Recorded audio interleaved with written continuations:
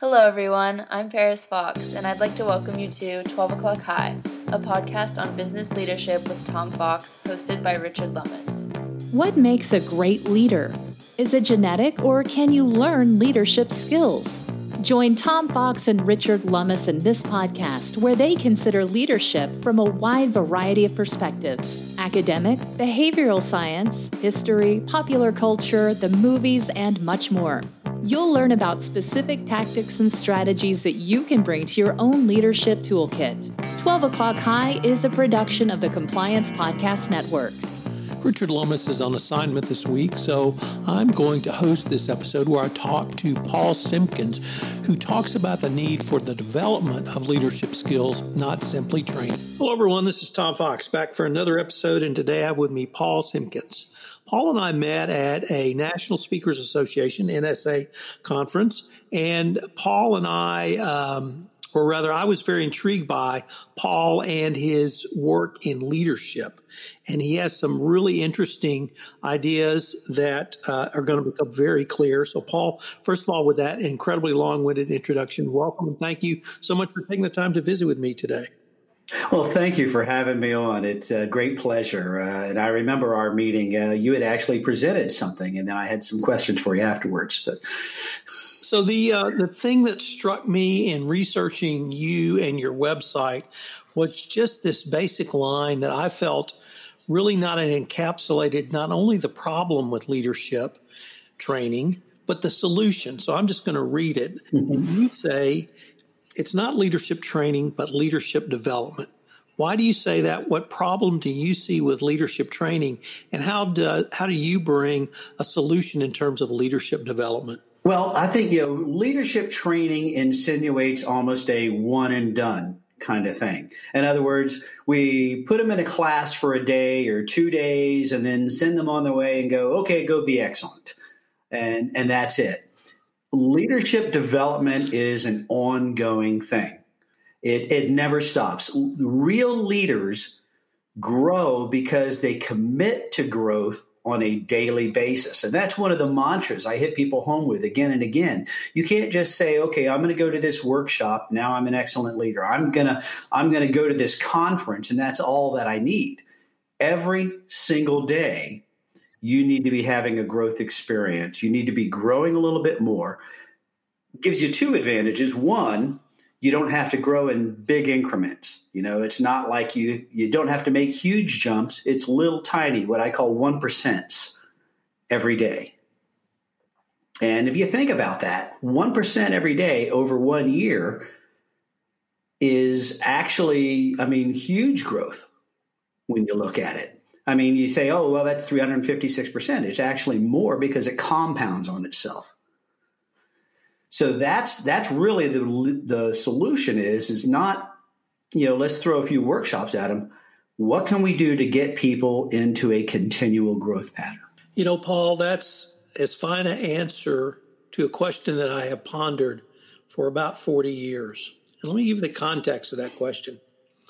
Context was Tom Landry, former coach of the Dallas Cowboys, said in an interview in the mid-'70s that he didn't like to trade for players, he liked to develop them. And I always wondered what he meant by developing them. And now I know. And so if you can follow any words of Tom Landry in my book, you're doing pretty well. So, So that was that's really that insight works on so many different levels. And one of the things that struck me was you are very clear that employee engagement is not about the employees, it's about leadership. So I was wondering if you could give us your thoughts on why employee engagement is really a leadership function. Well, some people have the theory that employee engagement happens from the ground up. In other words, it's what your baseline employees do that determines the culture of the organization and therefore how engaged you are. But engagement can go no farther than what leadership allows.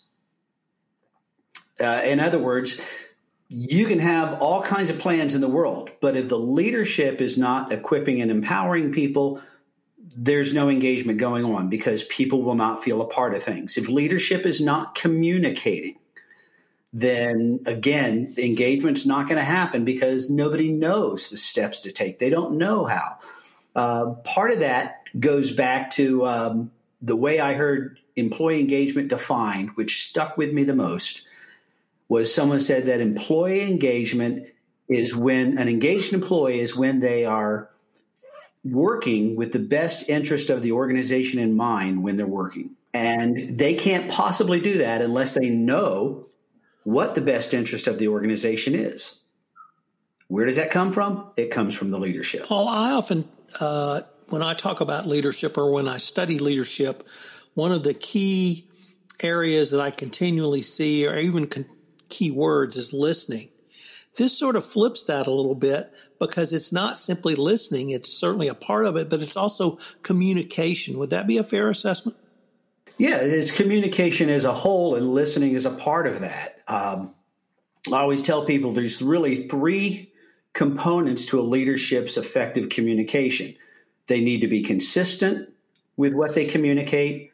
They need to communicate it constantly, and they need to be able to actively listen to their people, both as a group and as individuals. As you know, many of my listeners are compliance professionals.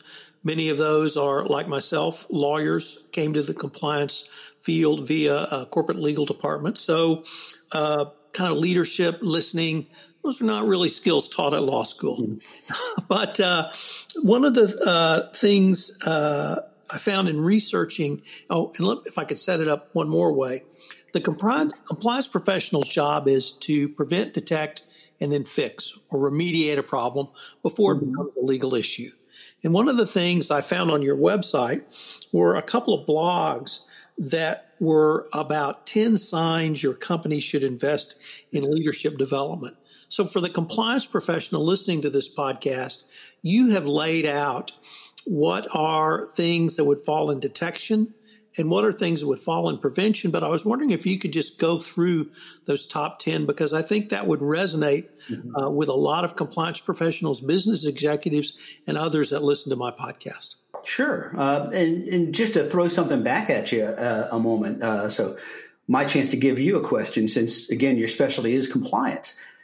If people were consistently and constantly communicating expectations, would that make a compliance officer's job easier? So it would be one part of a compliance officer's job, because the other part is, as you have said, it's a two-way street. It's communication back up. Once expectations are communicated, what's the feedback? Are the expectations realistic? Can we meet those expectations? And perhaps can we not only meet them, but beat them in a way that would make the company more efficient, and not only we feel safe in raising our hand and making suggestions. So when you communicate those expectations, you really communicate, I want your feedback on how you were going to do your job. So it's certainly a critical part of it. And certainly probably spend less time putting out fires, more time planning for the future. So what are some of the things that companies, the signs rather, that you would say a company should invest in leadership development, not a one-and-done training? Well, the first is if your HR department's a revolving door. If you've got a high turnover rate, then that's a problem. The industry benchmark tends to be around 10 to 15%. And I'll tell you, if you're no matter what industry you're in, if your turnover is higher than 25%, you got a problem. And you got an expensive problem, because typically the cost of replacing an employee is 2 to 3 times what that employee gets paid. The more people you're having to constantly replace, the greater expense you're incurring. So again, if you've got that high turnover rate, that's a good sign. When your customer satisfaction is dropping, there was a survey done that showed that 70% of customers leave a provider, a company, they leave a provider or vendor, not because of price, not because of product quality, but because of a perception of poor service. Where does that poor service come from? It comes from the employees. Why would employee provide what would be perceived as poor service? Because they're having a poor experience. And where does that poor experience come from? It comes from the leadership. So again, when customer satisfaction dropping, you can trail that up. You can follow that trail right up to a leadership problem within the organization. And that's been established time and time again. A third one is when employees just don't seem to get it. You know, when you feel like you're communicating, but they're just not getting there. They're not reaching the productivity numbers that you wanted. They're not being as productive as you like. They're not following the rules. Why? Again, chances are if they're not getting it is because we're not communicating it. We're either not communicating it with our words or we're not communicating it with our actions. A good example of that I like is a story. I heard a speaker one time talk about he bought himself in his office, bought one of those automatic stamping machines because he figured that would save us money, right? Just run everything through that automatic stamping machine. And then he started running his personal mail through it. And then he discovered all his employees were running their personal mail through it. He said, stop, you can't do that. They said, well, you do it. So again, when they just don't seem to get it, that's a sign that we've got a problem with our leadership. We're not communicating expectations. We're not communicating either in our words or in our behavior what we are looking for. Fourth one is poor communication, and we touched on that a little bit already.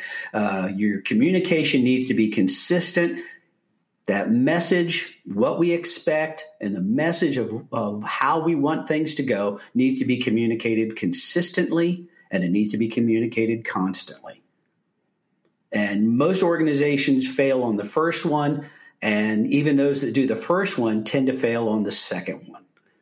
They say it one time, and then you never hear it again. But they need to hear it all the time. And then finally, again, part of that poor communication is learning to listen.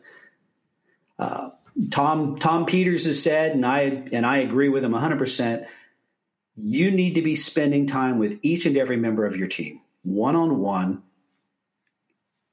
asking them questions, listening. Don't think that you have to reply. Don't think that you have to argue. In fact, don't. Just ask the questions, accept whatever answer you get back. Number 5 is a general air of discontent. You know, if you're going around and everybody just seems kind of unhappy, you know, there's a sign there. And again, people don't get unhappy on their own because they don't want to be unhappy.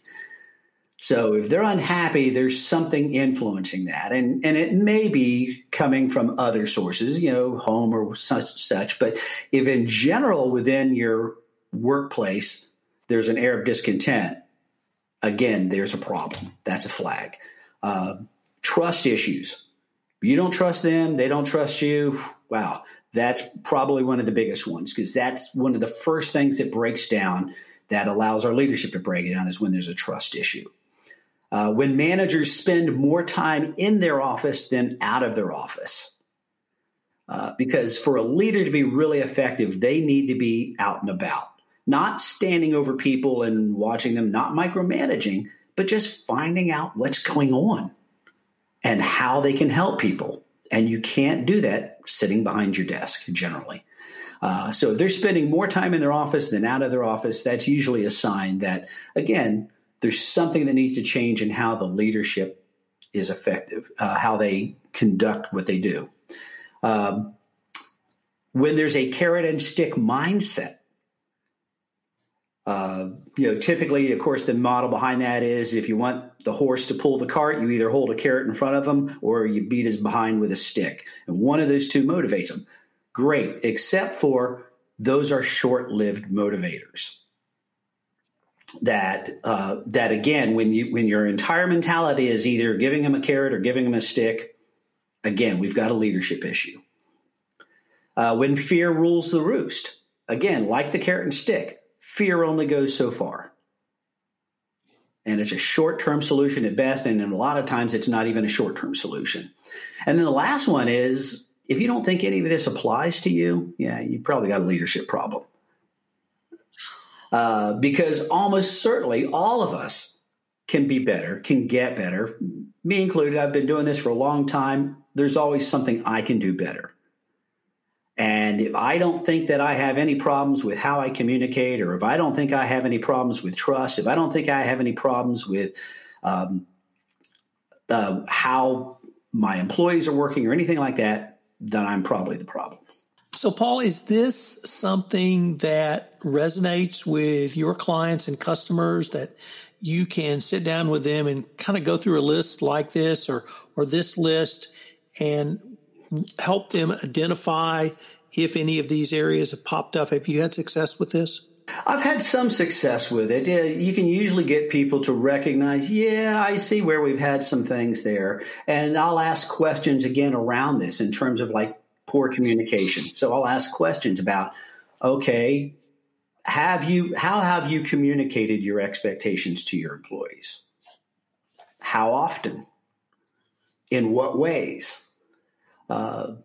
So a lot of it is leading them to come to conclusions about the organization themselves. If I just go in and go, hey, y'all got a real problem, yeah, they're not so open to that. But if I can use this to ask them questions about how their organization is conducting, they'll usually come to that conclusion themselves. Paul, unfortunately, we are near the end of our time for this episode, but I was wondering if our listeners wanted to find out more about you and the services you provide. Where could they go? Well, of course, my website, which is www.boldlylead.com, boldlylead.com. And of course, they can always contact me for a free discovery strategy session. They can call me at 321-355-2442, or they can email me at psimkins, SIMKINS, @boldlylead.com. Well, Paul, this has been a fascinating exploration of leadership development. I hope we can continue the conversation. Thank you. Thank you for having me, Tom. I appreciate it. Hello, everyone. This is Tom Fox again. I'd like to thank you for listening to this episode of 12 O'Clock High, a podcast on business leadership. If you have any questions, you can email me at tfox@tfoxlaw.com. Please check out our research for additional reading. If you're interested in finding out more about William Howard Taft, we found the research for this podcast fascinating. I hope you'll join us again for our next series of episodes. We're going to take a deep dive into Theodore Roosevelt, the 26th President of the United States. I know you will enjoy it. Thanks so much for listening to this episode, and we look forward to visiting with you again. 12 O'Clock High, a podcast on business leadership, is a production of the Compliance Podcast Network and a proud member of C-Suite Radio. This podcast is a part of the C-Suite Radio Network. For more top business podcasts, visit c-suiteradio.com.